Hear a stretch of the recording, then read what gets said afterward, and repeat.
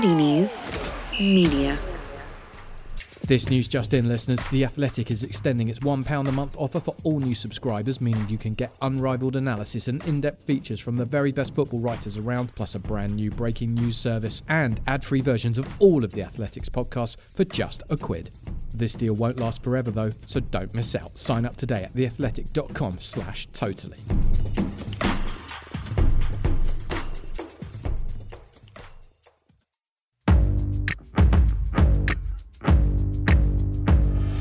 Totally Football Show, European edition. Today, it's round 2 of the Champions League and there's an awful lot to look forward to. They'll be presenting the goal show.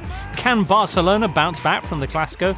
Will Bayern make it 14 straight? Can plucky outsiders Shakhtar and Man United repeat their matchday 1 successes? And after putting 13 past Venlo, that is unlucky, what will happen when Ajax visit Atalanta? All that and more in this Totally Football Show in association with Paddy Power.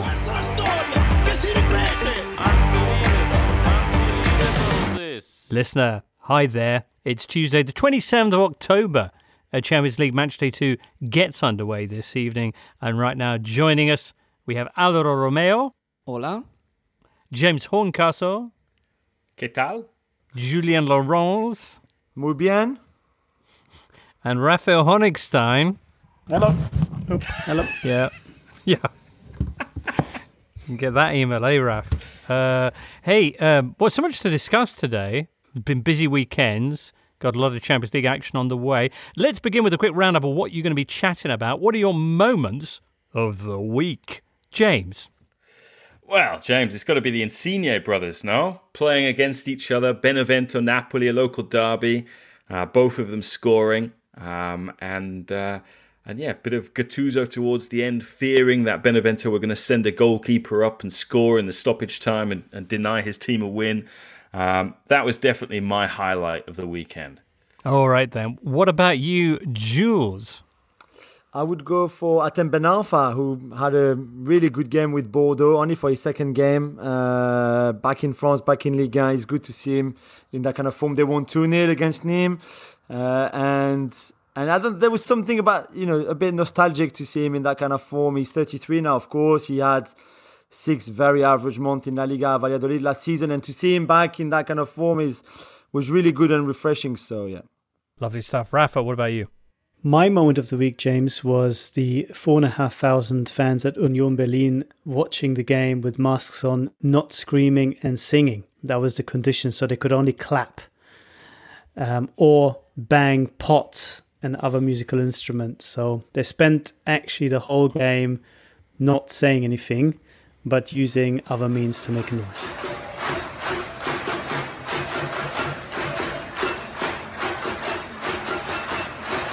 And Alvaro, I guess I don't need to ask you what your big story of the week was. No, because it is Real Madrid beating Barcelona at Camp Nou 3-1, and all the talks about potential crisis at Real Madrid are over until the next Real Madrid game, because you know how it goes over there. But yeah, it was a very nice and very important victory for them over Barcelona, and I think that the person who embodied what Real Madrid is in comparison to Barcelona is Sergio Ramos, a veteran, experienced player who know which strings he has to pull to win a game, as he did against Barcelona, just getting a penalty from Lenglet and scoring it. The Totally Football Show European Edition's Moment of the Weekend. Brought to you by Paddy Power. Defences may be looking shaky at the moment, but Paddy's offers are rock solid. If one leg of your 4+ fold acca lets you down, get a free bet. Max free bet £10, minimum odds 1 to 5 per leg. Online exclusive, no shop bets. T's and C's apply. 18 plus begambleaware.org. Excellent. So, Alvaro, why don't you kick things off then? Saturday afternoon, Real Madrid handing the baton of Spanish giant in crisis to their friends at Barcelona. Sergio Ramos, at the star of the show, scoring his 100th goal for Real Madrid by converting his 25th consecutive penalty. He's amazing, isn't he? No wonder everyone loves him. No, he's an iconic player in Real Madrid. He has been the Spanish captain for a number of years too.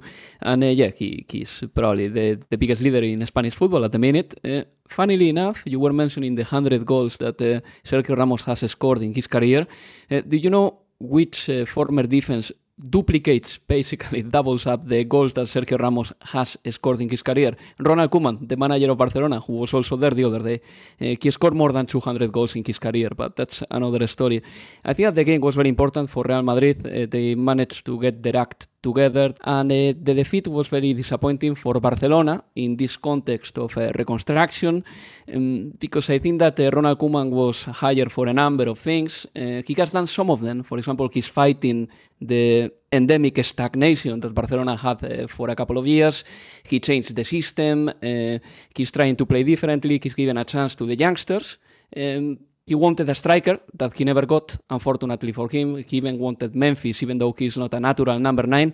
He wasn't given that. So I think that the defeat has to be on Ronald Koeman a little bit too. He has triggered some changes, but still, I mean, you have to wonder why the team didn't have any tool, psychological or football related, to overcome the goal of Sergio Ramos, because after Ramos scored, Barcelona was knocked out for about 20 minutes.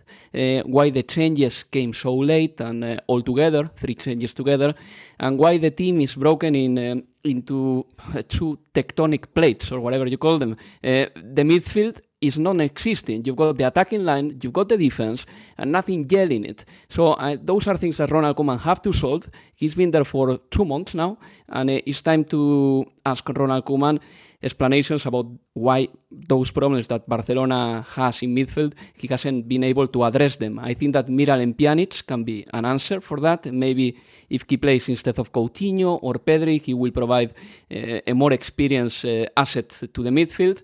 And then I didn't like Ronald Koeman either at the end of the game when he complained about VAR. Well, VAR is not only applied against Barcelona.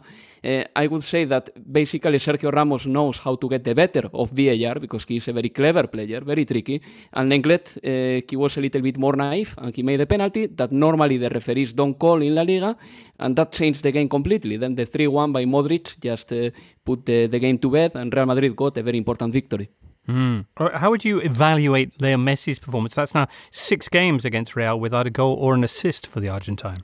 Yeah, and if you see his numbers since the restart of football back in June, they are not very good. I mean, he has scored goals, but mainly in set pieces and mostly penalties.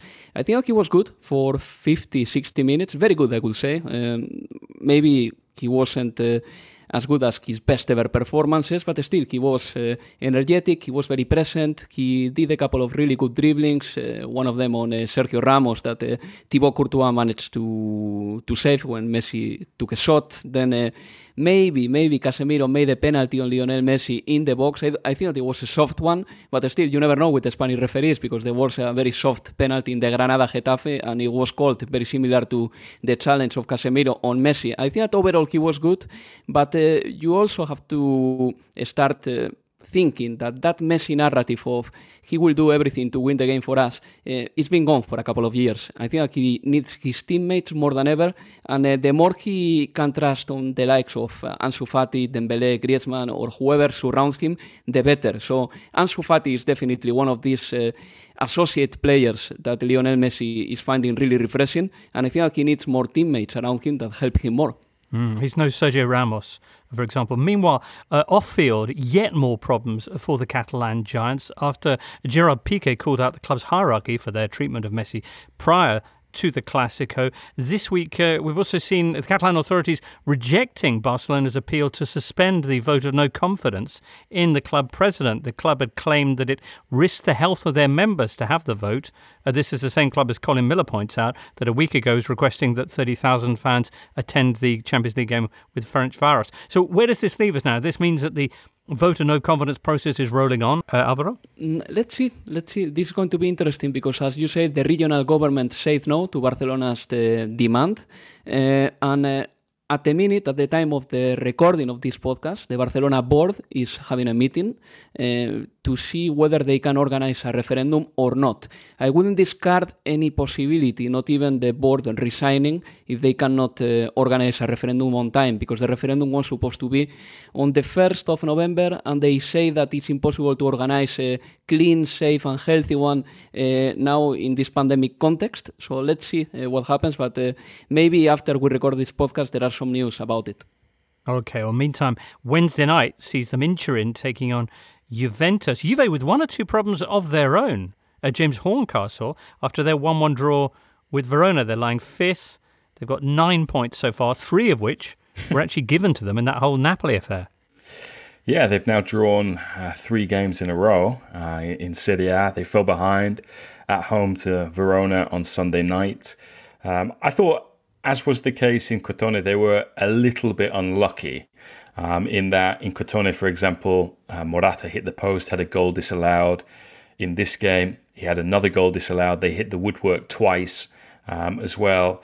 But you can tell that Juventus are still a work in progress. And, one of the reasons for that, look, it's a challenge that all coaches are facing at the moment. They haven't had a pre-season. They haven't had friendlies for players to get to know each other better, particularly the new players. Pirlo's trying something that is drastically different from what went before, not only with Maurizio Sarri, but also Allegri, Conte as well. And they're still without some key players. Now, even without the likes of Cristiano Ronaldo, who at the time of recording, still positive for COVID-19, without the suspended Federico Chiesa, De Ligt, Chiellini, Bonucci, who went off in this game injured, and that's going to be a blow for Barcelona because De Ligt hasn't been cleared to play after shoulder surgery. Chiellini's unlikely to be fit. Bonucci had a scan this morning. We'll have to see how he does. So, it means that there's going to be a very makeshift defence for Juventus against Barcelona. But I think, given all these circumstances and what Pirlo's trying to do, maybe this slow start that we're seeing from Juventus, where there are flashes of really interesting stuff, is to be expected. A couple of questions quickly from listeners. Mastrelli, maths tutor, for all your maths needs, asked, do you think Andrea Pirlo has improved this Juventus? And Curran says, is Pirlo getting a free pass this season, or is he actually expected to win something? Are the club still working on bringing in either Zizou or Poch? Because at the moment they are not great to watch. Well, I think they are better to watch than under Maurizio Sarri, when they were like watching paint dry for much of last season. And I think Pirlo is trying to do something that is, very different in the way this team builds up. Plays this kind of 3-2-5. It's very attacking, very fluid, almost too much so at times, because that leaves Juventus too open. And I think that's one of the reasons why they've conceded, in all but 2 of their games against Sampdoria and Dynamo Kiev.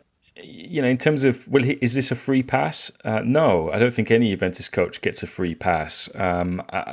You are expected to win at Juventus. It doesn't matter who you are, what experience you've got, what your status is. Juventus want to win a 10th consecutive league title. They want to win the Champions League. It's something that, Pirlo has said is a stated aim.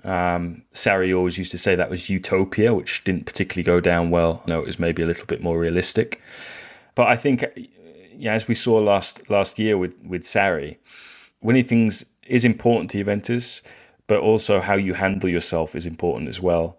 And I think if Pirlo keeps everybody on side, if Pirlo shows that he is making progress and this team has great potential, then they will stand by him. I think ultimately what did for Sarri was the fact that his relationship with certain key players completely deteriorated.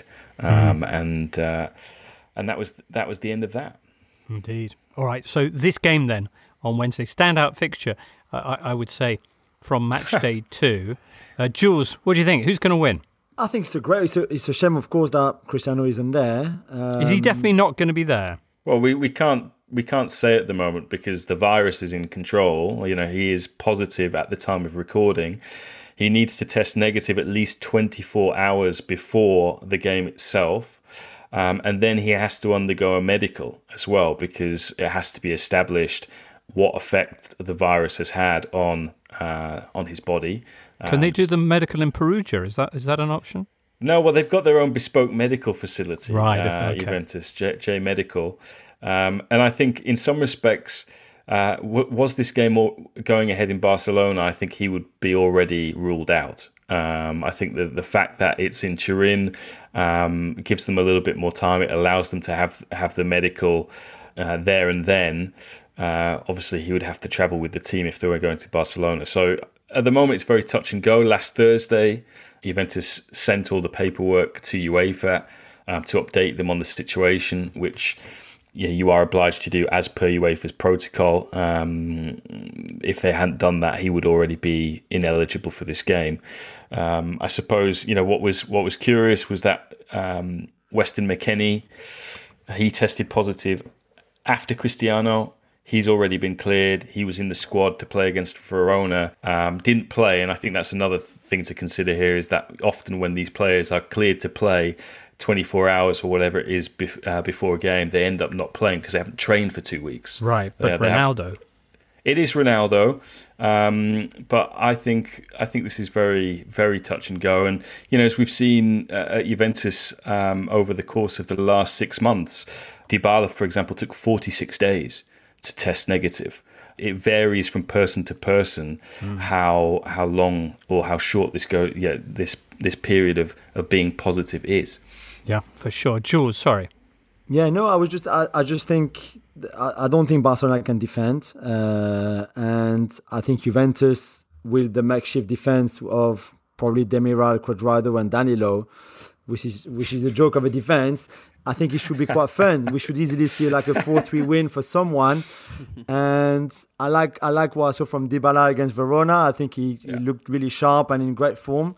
So I don't know. I would say a 3-3 draw, but we almost guaranteed goals. I wouldn't be surprised about that. And following on what Jules is saying, Gerard Piqué is out of the game as well, and he's probably the most important defender at Barcelona. And Philippe Coutinho is out as well. This is a blessing in disguise, perhaps, for Ronald Koeman, because as I said before, he can lead the way to Miralem Pjanic, the former Juventus player. I believe that Pjanic can be important at this Barcelona, considering how inconsistent they are. But yes, they don't defend very well, that's for sure. Well, Real Madrid, who beat Barcelona at the weekend, will be in action on Tuesday, meanwhile. And we'll get on to that with the rest of the Tuesday action after this.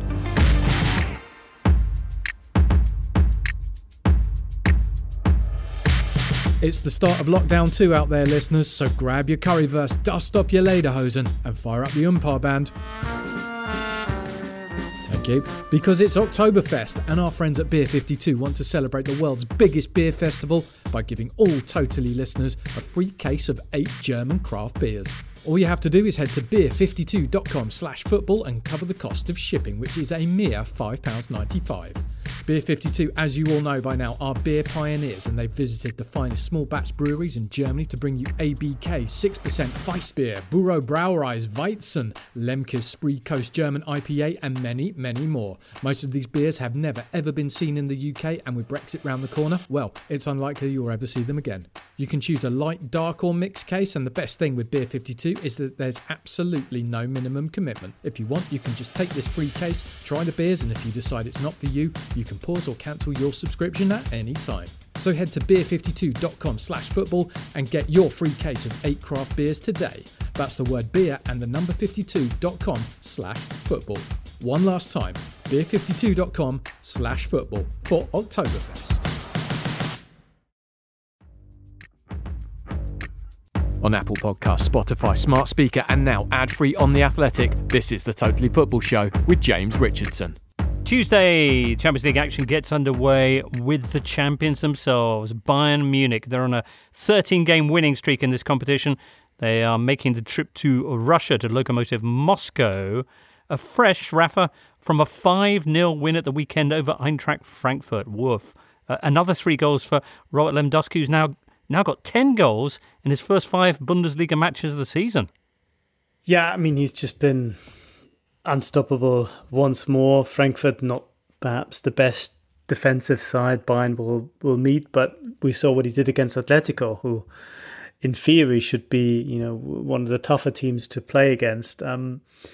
There's something that seems to have clicked for Bayern over the last 8 days or so. They started a little bit slowly. They had that 4-1 defeat at Hoffenheim, but somehow that rhythm has been refound, and they've played some of the best football actually in 2020 of the last 3 games, which doesn't bode well for the competition in Germany, and maybe puts them in a decent position for the Champions League as well, although things can change until May, as we know. But yeah, it's been really good from Bayern. The only negative is the injury to Alphonso Davies, who only 2 minutes into the game against Eintracht Frankfurt slipped, went over his ankle and ruptured a ligament and will be out for 2 months. Bearing in mind that Bayern don't have a lot of cover in these positions, it does put a lot of strain on Lucas Hernandez, who doesn't want to play it necessarily either. So that is the one problem, if you want, that Bayern have. But apart from that, their performances have been hugely impressive. Archer in Tup pointing out that Lewandowski has now scored more on his own in this Bundesliga season than every other Bundesliga side, apart from Dortmund and Leipzig. The only team that is keeping pace with Bayern for scoring goals is Sassuolo. Right. Sassuolo, what about Ajax? Are they not? Well, that's not top 5 league, is it? All right. Okay. Sassuolo, indeed. All right. Bayern on that incredible run, and you think it should be reasonably plain sailing for them, Rafa, away in Moscow? I think so. It's tough to see anyone who's not quite at the real heights of European football being able to resist this Bayern team. The only problem I might foresee is if Bayern for some reason take this as a given and underestimate Lokomotiv. But it's been a hallmark of this team that they don't tend to do that, with the exception of the Hoffenheim game, perhaps. So I think Bayern should be okay for 3 points tomorrow. Mm-hmm. Okay. Also from that group, Atletico Madrid, who Bayern beat 4-0 in their opening game of the group stage, will be taking on Red Bull Salzburg, who had a 2-2 draw with Lokomotiv a week ago. Also from the Bundesliga in Champions League action, Borussia Mönchengladbach on Tuesday are going to be hosting Real Madrid. Their first meeting, excitingly, since the 1985 UEFA Cup last 16, which famously Borussia Mönchengladbach, managed in those days by Jupp Heynckes, won 5-1 in the opening leg in Germany. Jetzt läuft die Angriffsmaschine der Borussia. Handespass, Kriens, Tor! Super! Uwe Rahn! But then lost the return leg 4-0 in Madrid and went out on away goals. Mönchengladbach have never qualified from the group in their 2 previous appearances. They looked good, though, at San Siro a week ago. Yeah, they did. They very nearly got a win. Perhaps it would have been slightly fortunate, but they were well worth the point. And this is a team that has not really played regularly against the likes of Inter, a very good Inter side. So, very, very encouraging to see them, progress to the point that they can compete with Inter. And I think if he can push Inter all the way, there's absolutely no reason why this dysfunctional Madrid team might not be vulnerable as well. Right. They didn't look so good defensively against Mainz. They conceded 2 goals, but then made a few changes and actually had a lot of depth on the bench, and then once again found a way of winning the game. So a really good week for Gladbach, all told. And I've got a slight suspicion that they might do something special against Real Madrid. I mean, they were very clinical against Inter. I mean, 2 shots on target, 2 goals, one of which was a penalty. The other came from that quite remarkable pass that James compared with Kaká for Crespo. Because it was Kaká-esque. It really was. At the time, everyone was horrified, and I understand that. We're disturbing some sacred legends with this. But if you look at the ball, I don't know if he meant it in the same way that Kaká clearly did. But in terms of the distance, the vision that it implied, I think it's not beyond the realms of comparison anyway. But sorry. Anyway, James, if Yes. Gladbach scored 2 goals against Inter in 2 shots on target, that's more terrifying than anything for Real Madrid, because the quality of this group is really high. I mean, Inter, Shakhtar, Borussia Mönchengladbach, they are all very good. And whoever has a dip in form, and a dip in form that lasts only 2 weeks, is going to be in trouble. And I think that this game is, for Real Madrid, much more important than El Clásico in long term, because if they lose now in Germany, they'll be in real trouble, and I don't think that they'll be able to revert the situation. They will find it very difficult. Really? They're only 1 point behind at the moment, because Mönchengladbach and Inter shared the points in the opening game at San Siro. But as you say, if they're not careful, it could go very awry. Shakhtar and Inter will be facing each other, meantime, on Tuesday.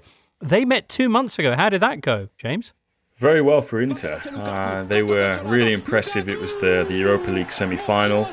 Lukaku scored, and to be honest, Lukaku hasn't stopped scoring since then. This season he scored in all but one of his 8 games for club and country. He has gone to an altogether different level. I think he's reached a kind of stage of maturity now where he's not just scoring goals, but he's leading the team. He takes the team on his back.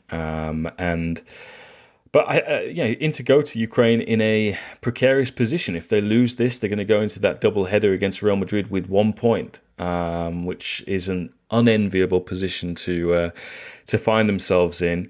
Conte was keen to point out that in the Gladbach game that they dominated possession. They had 17 shots to Gladbach's 6, and they didn't have Hakimi. And Hakimi has been pretty key for them since they signed him from Dortmund. He was ruled out at 5 p.m. on that match day, and all of a sudden they had to completely reconfigure around that. Ashley Young, for example, was still positive for COVID-19 at the time, another one of their options down that side. They'd sold Kandreva. So that was an issue. They'll have him back for this game against Shakhtar. But I suppose of all the teams that were decimated by COVID-19 in their first match week of the Champions League, it was Shakhtar, and it didn't matter. They still managed to beat Real Madrid. So it'll be an interesting game, this. Certainly will. Just going back to Real Madrid's game away in Mönchengladbach, some important team news. Alvaro. Yes, of course. Let's see how fit he is. But Eden Hazard is in the squad to play in Germany. He's got the match fitness, at least, but he hasn't played since the beginning of August. And if the game is hard for Real Madrid, I expect him to play a few minutes. And really, it's a mystery to everybody how his fitness is going to be, because there have been some pictures of Eden Hazard just a little bit overweight. And of course, this hasn't been the first injury that he has suffered at Real Madrid. It has been the third or the fourth. But yeah, he's back in the match day squad. Excellent. All right. Well, quick look at some of the other games coming up on Tuesday. Manchester City are visiting Marseille, while Liverpool host Midtjylland from the ever-fascinating Group D, which also features Atalanta and Ajax. We'll come back to that in a second, but Marseille, Jules, who had a bad start to their Champions League campaign with defeat away to Olympiacos. What are their prospects here? So they won at the weekend, at least on Saturday, at Lorient, which was a good win for them in difficult conditions with the wind and the rain and everything. And what I find the most interesting is that Dimitri Payet was suspended, was not there. So they played in a different formation with the diamond midfield with Michael Cuisance, the former Bayern Munich midfielder, playing behind Thauvin and Benedetto, the two strikers, if you want. And I thought that worked really well. I thought he played like that the week before, and they won at Bordeaux. The balance of the team was right. I thought they were really strong collectively too. And I just wonder if the issue maybe is Payet in the end. We saw against Olympiacos that he had a terrible game and just had no influence at all on the game.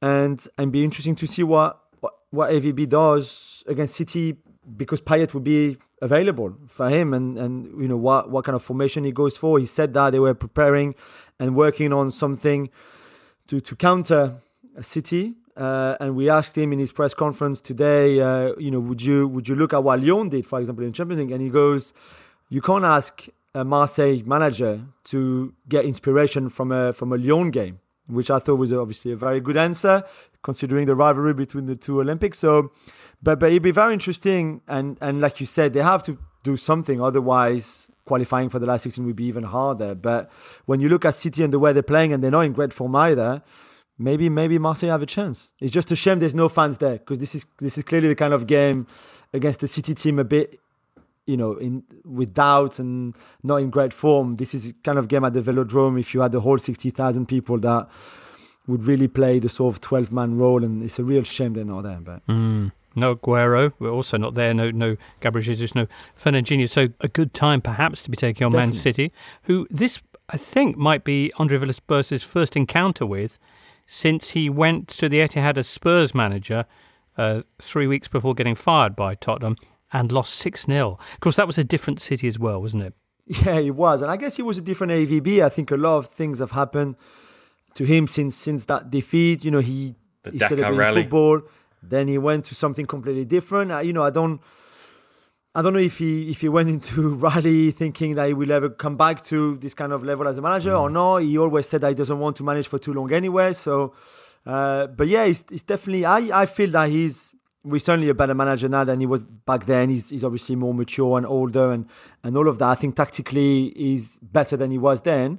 And I do think that he would relish this chance against Pep, against City, to bring a bit of life into the mass. I think he was really disappointed by the game against Olympiacos and by the performance. He took the blame, but I think he knew that the players really didn't do him any favours either. So it'd be very, very, I think, very interesting game. Why doesn't he want to manage for Toulon? It's only just down the road. Because it's a rugby city, so okay. He might find it hard to manage rugby. Fair enough. Group D, Liverpool hosting Midtjylland.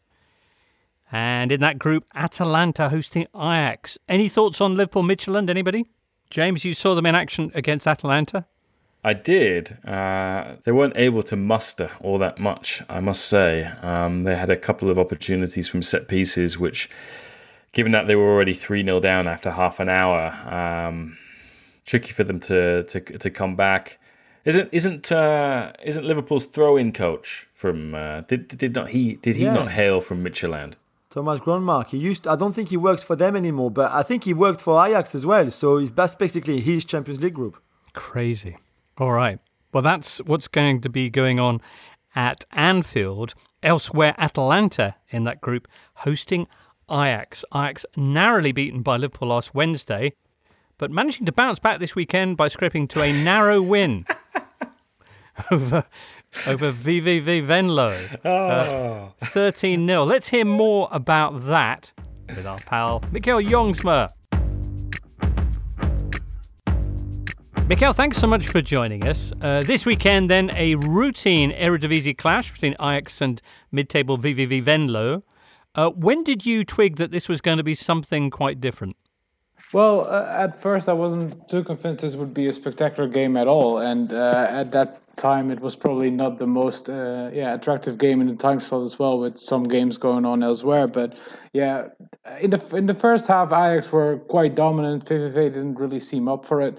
And it was quite an easy 4-0 halftime score. But still, this could be more of a Bayern kind of dominance win rather than something truly extraordinary that we haven't seen for the ages. But yeah, when the red card fell for Christian Cum after 50 minutes, the floodgates went open, and from that point on, Ajax meant business, and they never really stopped after. Right, so they scored another 9 goals in the second half. In total, there were 45 shots for Ajax. Alassane Traoré, Bertrand Traoré's cousin, of course, Villavant, scoring 5. Just remarkable. The difference between this and the Liverpool game obviously lies to an extent in the quality of the opponents, but did something happen between the two games to unleash this kind of preternatural force of goal scoring? Well, to an extent, Lassina Traoré happened, of course, because he wasn't in the starting lineup against Liverpool. But to be completely honest, I don't think anyone expected this kind of performance from him. He got 5 goals and 3 assists. I think in the summer there were rumors of him being loaned out because he doesn't really feel like an Eredivisie-ready striker yet. But, well, this performance might have changed minds here and there. But the funny thing is, I mean, he's been involved in 8 goals, and he's not even a sure starter for the next game for Ajax. And it kind of tells you both how ridiculous that game was, but also the kind of depth that Ajax have at this point. The previous game, meanwhile, Mikkel, what was the reaction to that in the Netherlands, the 1-0 defeat at home to Liverpool? Very much a missed opportunity in this case. I think a lot of people felt that Ajax edged the first half. Of course, they were the only one to score, but it wasn't the wrong goal. And the second half, they looked a bit blunt and a bit uninspired, really. I think the main criticism has been that there wasn't really a plan B in that second half. It kind of went, we'll throw the kitchen sink at Liverpool and see what happens. And that was quite easy for Liverpool to defend to. But yeah, I think for Ajax, this next game against Atalanta feels like a make or break game in terms of Champions League survival. Although, to be fair, the Midtjylland result against Atalanta gives them hope to at least survive in European competition this winter. Right. Of the last 7 group stage appearances, they've only made it out to the last 16 once, Ajax. In terms of players available, Lassina Traore presumably is now going to be in the squad for the trip to Bergamo. What about Anthony? Anthony is expected to be there as well. Klaas-Jan Huntelaar isn't, so the old wily fox who kind of fits that Serie A narrative won't be available. But very exciting, Brian Brobby is there. Young talent, has been lighting up the young Ajax team this season. Very complete striker, and definitely one to keep an eye on as well. Give us the name again. Brian Brobby. Okay. Yeah, he was the one, Mikel, who I would say people were more excited about going into the season than Lassina Traore, in part because he's been the front man for Holland under-19 sides that have won the European Championships, for example, beating the Italy of Moise Kean and Nicolo Zaniolo. Yeah, absolutely. And that age group in general, in terms of strikers, just has ridiculous depth. It's in terms of attacking talent, the Dutch have something to look forward to. But to be fair, Burkina Faso have as well, going by this weekend's result. Including for young Dutch talent, Ruud Gullit's son, who featured in last Thursday's Europa League victory for AZ Alkmaar away in Naples. Yeah, and that is... that for me is one of the most baffling things in general. Not so much that Maxime Gullit is a talented footballer given his genes. His mother is a niece of the late Johan Cruyff. His dad is Ruud Gullit, so he's bound to be a superstar nonetheless. But the fact that AZ they can't get a win, even if whatever they do at this point in the league, they actually drew VVV last week 2-2, and apparently it's easier to grind out a result against the second place Serie A team Napoli for them than it is against VVV. So the Eredivisie is quite a rare league in general. Yeah. What was the explanation, do you think, James, from a Napoli perspective for that performance?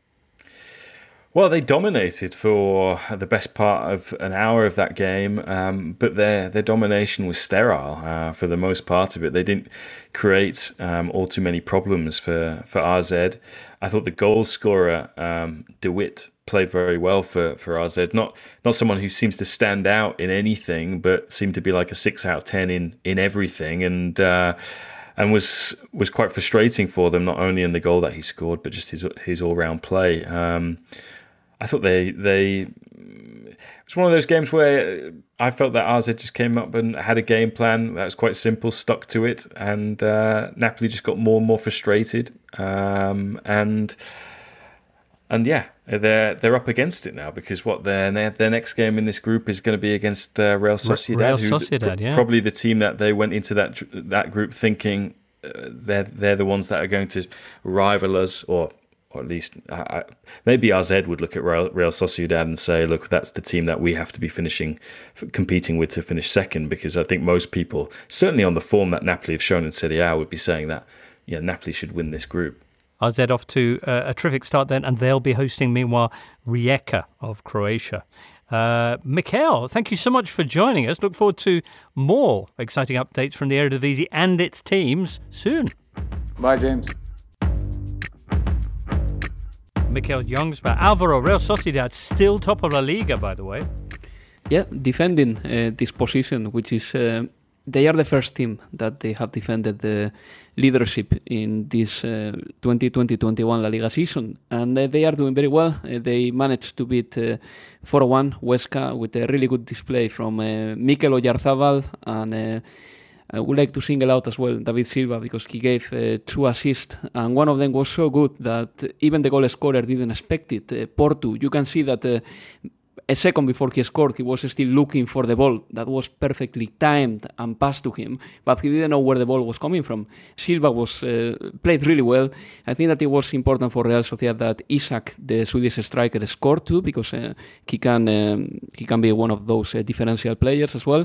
And yeah, Real Sociedad, they are still topping the table. In the Europa League, they started in the right foot, beating Rijeka easily. And I think that the game against Napoli is going to be one of the good ones, because Napoli will know the threat that they can that they can win. And the game at the Real Arena is going to be very interesting to see if Real Sociedad are up for it as well in the European stage. And another word about Oyarzabal, if I may. I mean, he's incredible. He's only 23 years old. By the way, yesterday was the 5th anniversary of his debut in La Liga. By the way, it was David Moyes who gave him the chance, and he has scored 12 penalties out of 12 in La Liga. He has scored already more than 50 goals for Real Sociedad, and this is quite impressive. This player, I think that he's got all the future ahead of him, and this is one of the players that probably this summer is going to be very coveted by all the European teams because Oyarzabal is young, he's good, he's quick, and he can score. Brilliant. And James, just returned to the Atalanta-Ajax game. What of the Bergamaschi, who had the 4-0 win over Midtjylland last midweek? Prior to that had been defeated by Napoli and got beaten at home this time around by Sampdoria, the back-to-back league defeats. What's going on? Well, what's going on is that they had Ajax on the brain going into this match. They made 7 changes. And as I was saying with Andrea Pirlo and Juventus, Gasperini hasn't had a pre-season to drill his ideas into the new players. Those new players haven't had friendlies to get to know their new teammates. So he looked at Samp, he thought, I'm going to try our new wing-backs, Mojica and De Pauli.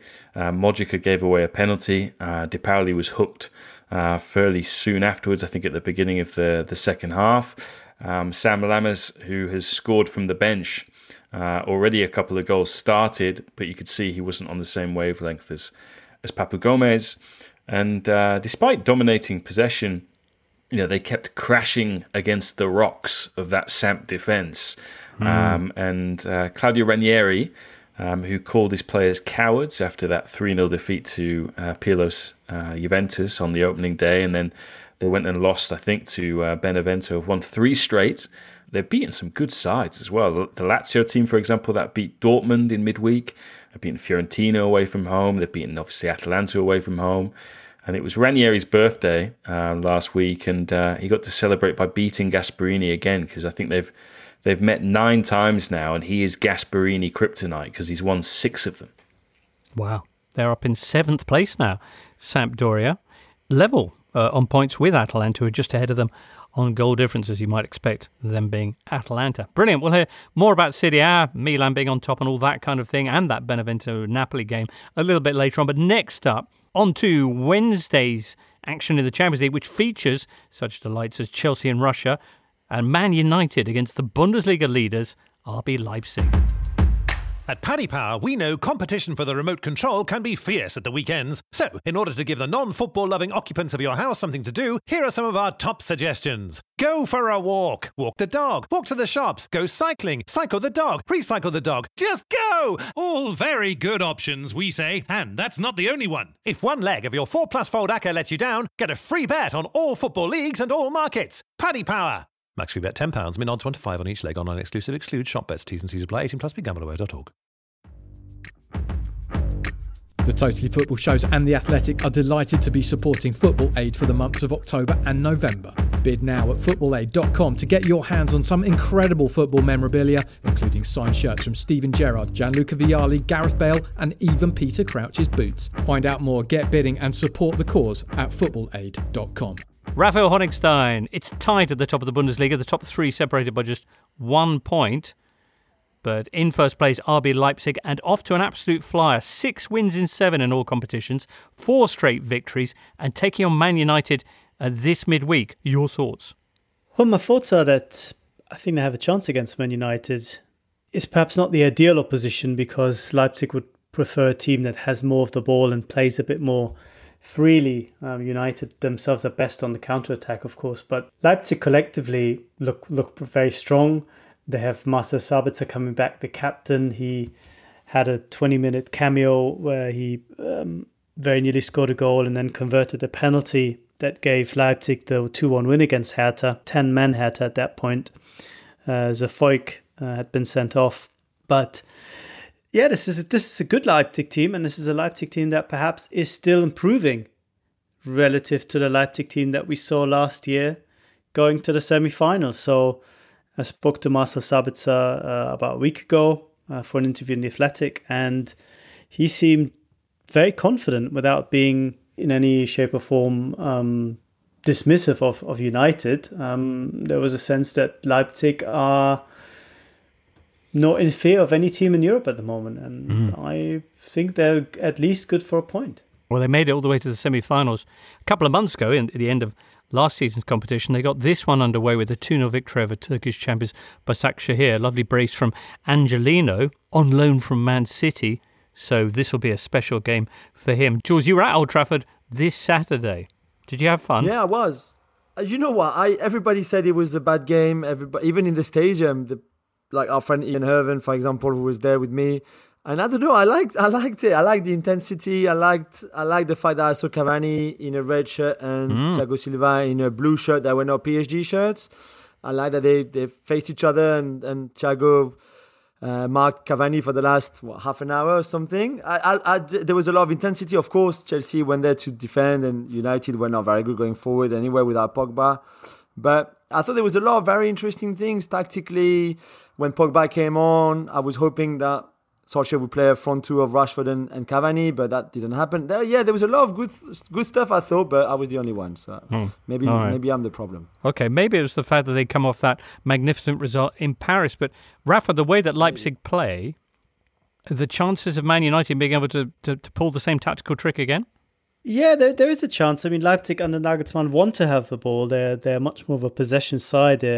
They're not that good if they play deep and try to counter-attack. They tried against PSG. It didn't really work in the semi-final. So they have to play the natural game, and United are quite happy to play on the break. So it's not a straightforward proposition, but I just think collectively Leipzig tactically are on a much higher level than this United team. United still have superb players, and Leipzig are very wary of that. But I think in terms of comparing teams who are coached well and know what they're doing on the pitch, I think Leipzig are far superior, but that might not be enough. James, I was covering the game as well this Saturday, the Manchester United-Chelsea. Well, Manchester United is in their worst ever run of form in the Premier League. They haven't won 5 games in the competition at home successively, which is something that didn't happen for a long time now, maybe 30 years or so. And at the same time, you get the feeling that if Manchester United sparks, or if they have any surprise factor, it has to come from an individuality. But in Leipzig, it's different. I mean, the players change positions a lot. As Rafael was saying, Nagelsmann is probably a much more complex manager than Solskjaer. And also in Leipzig, 10 players have scored at least 1 goal this season, which tells you that the positions are not that fixed in that team. A player like Angelino, for example, he can break into the box and score a beautiful goal, as he did in the previous week in the Champions League. So I think that there is a complexity in Leipzig that Manchester United cannot match at all. Okay. Wow, sounds like that's going to be a tough game on Wednesday. Chelsea, meanwhile, the other half of Saturday's Thrill Fest, will be off in Krasnodar early on Wednesday. Jules, would you like to preview this one for us? Yeah, of course. I mean, I think Krasnodar will have a couple of players back, especially Remy Cabella, the French playmaker. I think Chelsea, the idea very much has been to work on that defensive shape that we saw the 0-0 against Sevilla, the 0-0 against United again. And I would expect them to play once again with a back 5, even if Krasnodar doesn't bring the same threat as United or Sevilla. But it'd be very interesting to see, I think, what Lampard does. I watched a lot of Kai Havertz on Saturday and Timo Werner. Timo Werner didn't really look that happy the way they were playing. And unless you find a way of giving him some service, finding Havertz, they will always struggle going forward, I think, because Pulisic can't do everything on his own, neither can Werner or Havertz. So I don't know if the answer is to try something a bit different, maybe have 2 strikers up front, one with Werner and then maybe Havertz as a number 10 behind. I don't know what Lampard has to do, but they should do much better going forward than what we've seen in the last 2 games. Rafa, have you got any view on the way that Havertz has been used so far? Well, I think there was always a danger, James, that Havertz's best game with the ball, a possession game, again with lots of reference points around him, is not what this Chelsea team are at the moment. That might be the destination. That might be where Lampard ultimately wants to take them. But right now, Chelsea, in my view, are best when they can be quick, when they play in transition, when they can go wide, and then traffic can bypass Havertz a little bit. So I don't think it's necessarily a case of how he's being used, is that what he's best at and what Chelsea are best at right now is perhaps not quite on the same wavelength. And I think it's not a total surprise that it perhaps needs a bit more time for both sides to learn how to live with each other. Chelsea in Group E, where it's as you were, because they all drew last week. Chelsea, of course, goalless with Sevilla, and Krasnodar sharing the points away at Rennes. So very much wide open, this group. Sevilla will be hosting Rennes this time around. They lost to Eibar in the Liga this weekend. Rennes also lost in Ligue 1 against Angers. What kind of game is this going to be, do you think, Sevilla-Rennes? Well, I think that Sevilla is having a real problem with the scoring. From the tactical point of view, they are doing many things right, but then, it comes to the point when you need somebody to tap it in, and Sevilla doesn't have at the minute that option is not working for them. They haven't scored a single goal in the last 3 games, and you have to start putting a question tag over, for example, in Nesiri, a player who has been involved in very heavy misses lately, even against Eibar, I remember against Bayern as well. All that said, I think that Sevilla at home should be favourite for this game, and let's see if Jules Koundé can be part of the squad. So far he hasn't been cleared from his COVID-19, but there is still, according to Sevilla reporters, that there is still a chance that he can make it to the squad. I think it's very unlikely, but he will of course improve the team, and Sevilla, if they get a win this time, I think they will be in course to qualify for the next round. Okay. Well, after this, let's touch on one or two of the other Wednesday games, which feature Paris Saint-Germain, Dortmund, and Lazio too.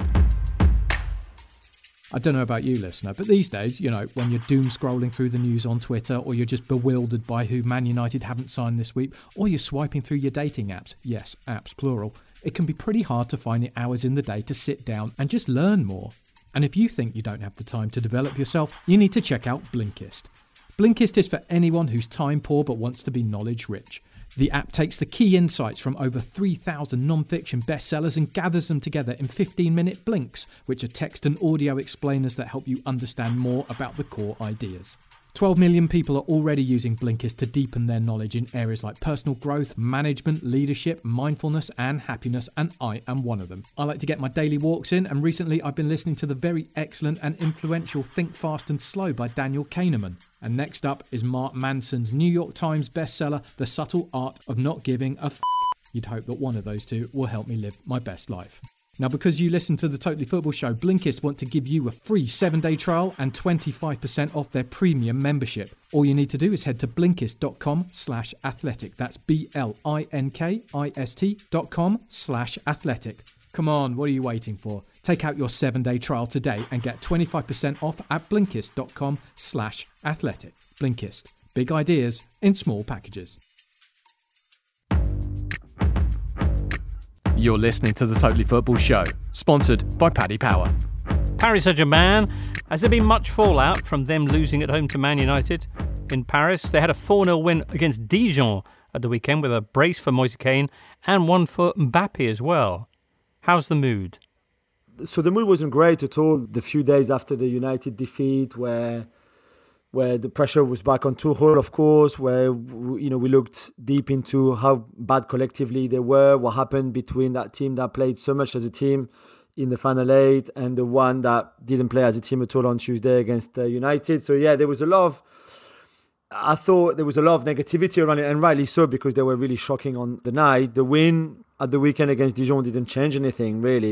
I think it's the fourth year in a row that Dijon lose 4-0 in Paris, so there's nothing new there. What was funny about the game was that Thomas Tuchel played Marquinhos in midfield and Danilo Pereira at centre back.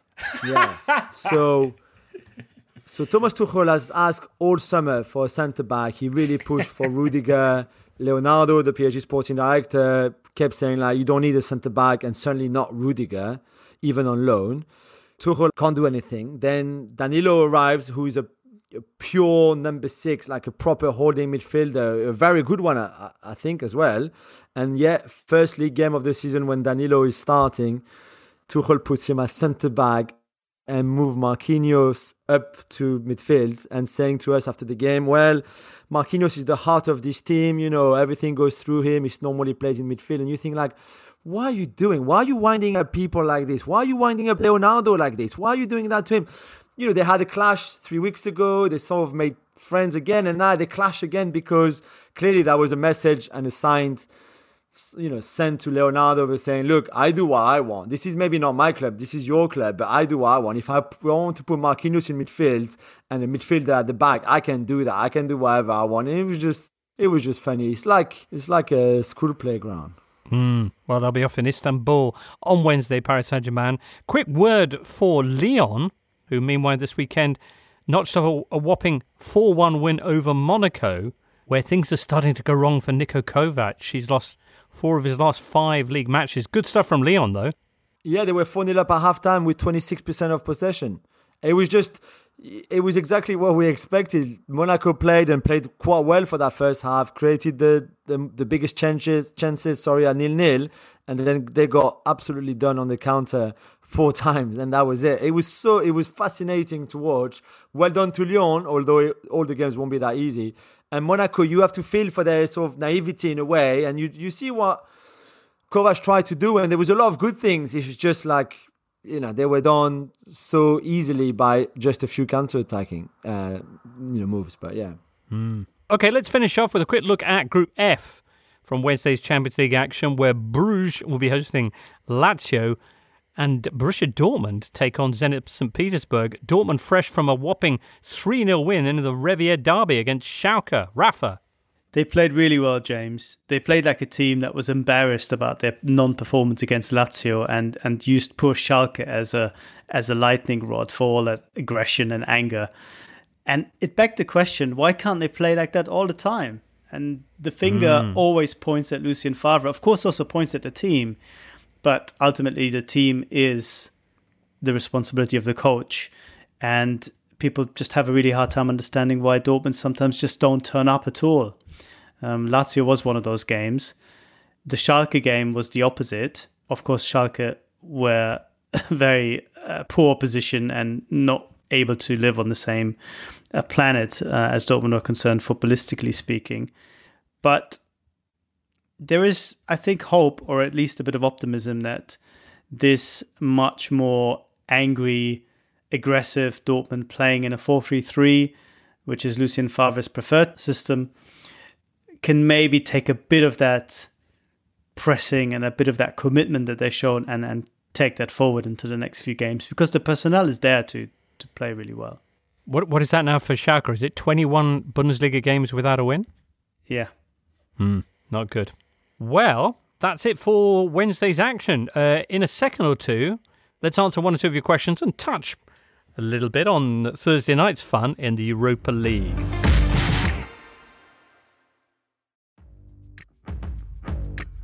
On Apple Podcasts, Spotify, Smart Speaker, and now ad-free on The Athletic, this is the Totally Football Show with James Richardson.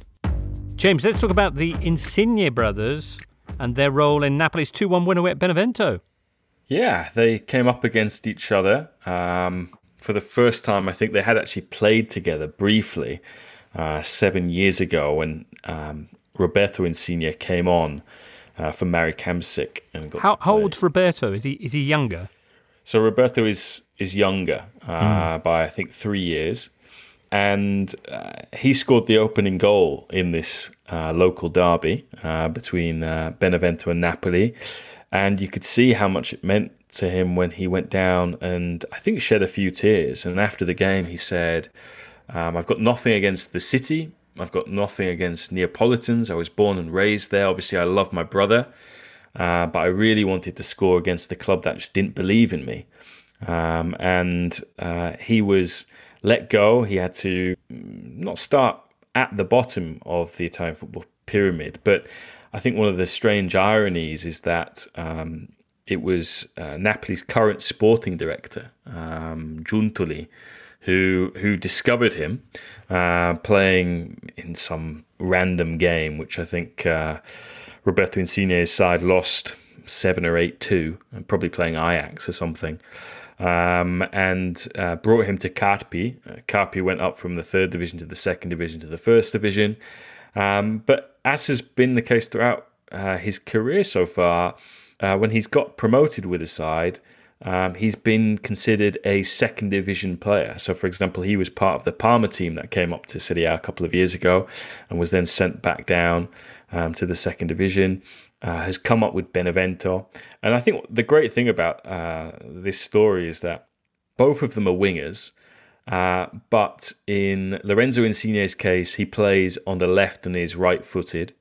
And in Roberto's case, he plays on the right and is left-footed. So they could, in theory, play on the same team. And Lorenzo Insigne's goal, the equaliser, was just magnificent. One of the best, I think, in the league that we saw this weekend, along with Vlad Kirikesh's thunderbolt in the fog for Sassuolo against Torino. But yeah, Lorenzo Insigne's goal had everything. Outside of the box, weaker foot, hit the bottom of the bar. Did it go in? Didn't it go in? The buzz goes through the referee's watch from GLT technology. I know you love that, Jules. GLT. GLT. And there you go. It was a nice day for both of them, really. It's 4 of them, right? It's 4 boys, like the Hazards and the Mandondas. Yeah. No, there's a full brood of Insignes. But Insignes.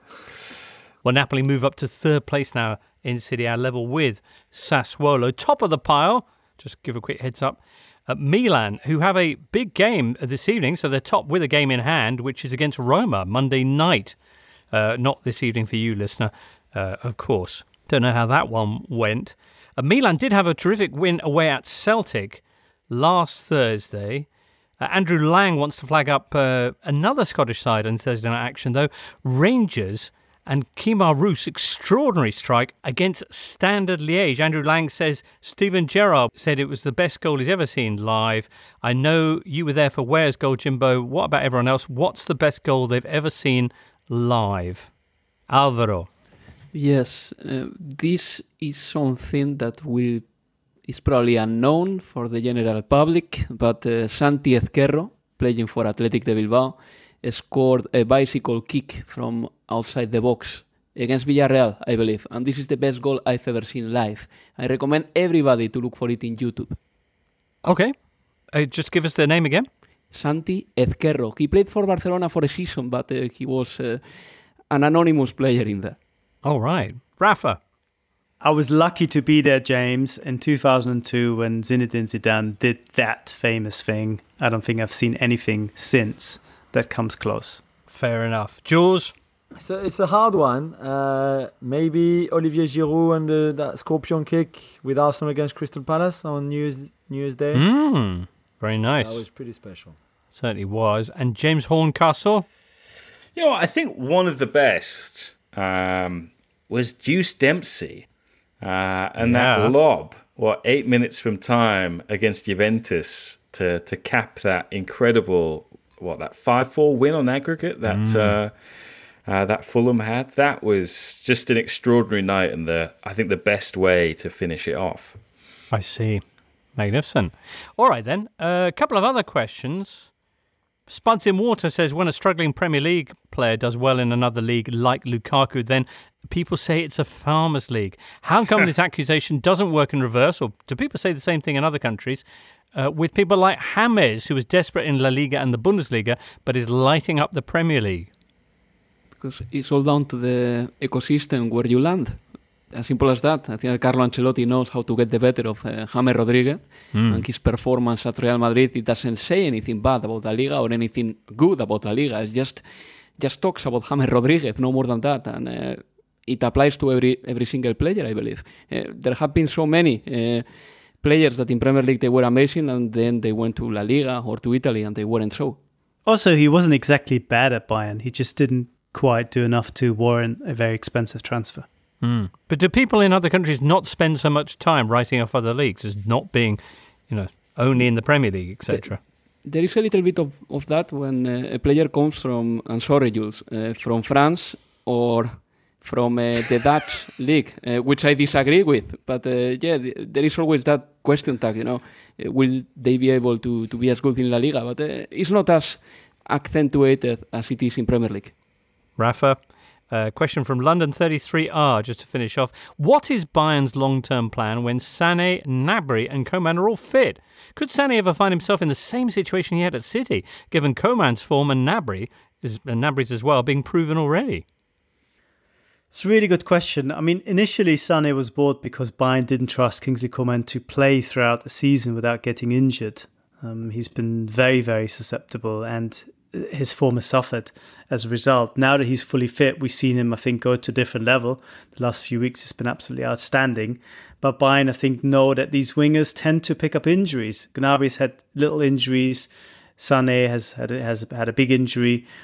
Kingsley Coman has had a series of injuries, and that's why they brought in Douglas Costa as a fourth one to have that cover. So I don't think the question will ever really pose itself. Okay, theoretically, you could have the semi-final of the Champions League tomorrow, and the three that you just mentioned are all fit. Who's going to play? That's an issue. But I think over the course of the season, it's probably not, and Bayern are happy that they're all there. Well, I've been happy that you've all been here today. Alvaro, James, Rafa and Jules. Off you go then, listener. Enjoy your week. Enjoy that midweek action. And we'll catch up with you soon. For now, it's goodbye. You've been listening to The Totally Football Show, part of the Athletic Podcast Network. Keep up to date with everything Totally at thetotallyfootballshow.com and follow us at The Totally Show on Twitter and Insta. Check out all of the Athletics football podcasts on Apple, Spotify and all the usual places, or listen ad-free on the Athletic app. The Totally Football Show is a Muddy Knees Media production and sponsored by Paddy Power. Muddy Knees Media.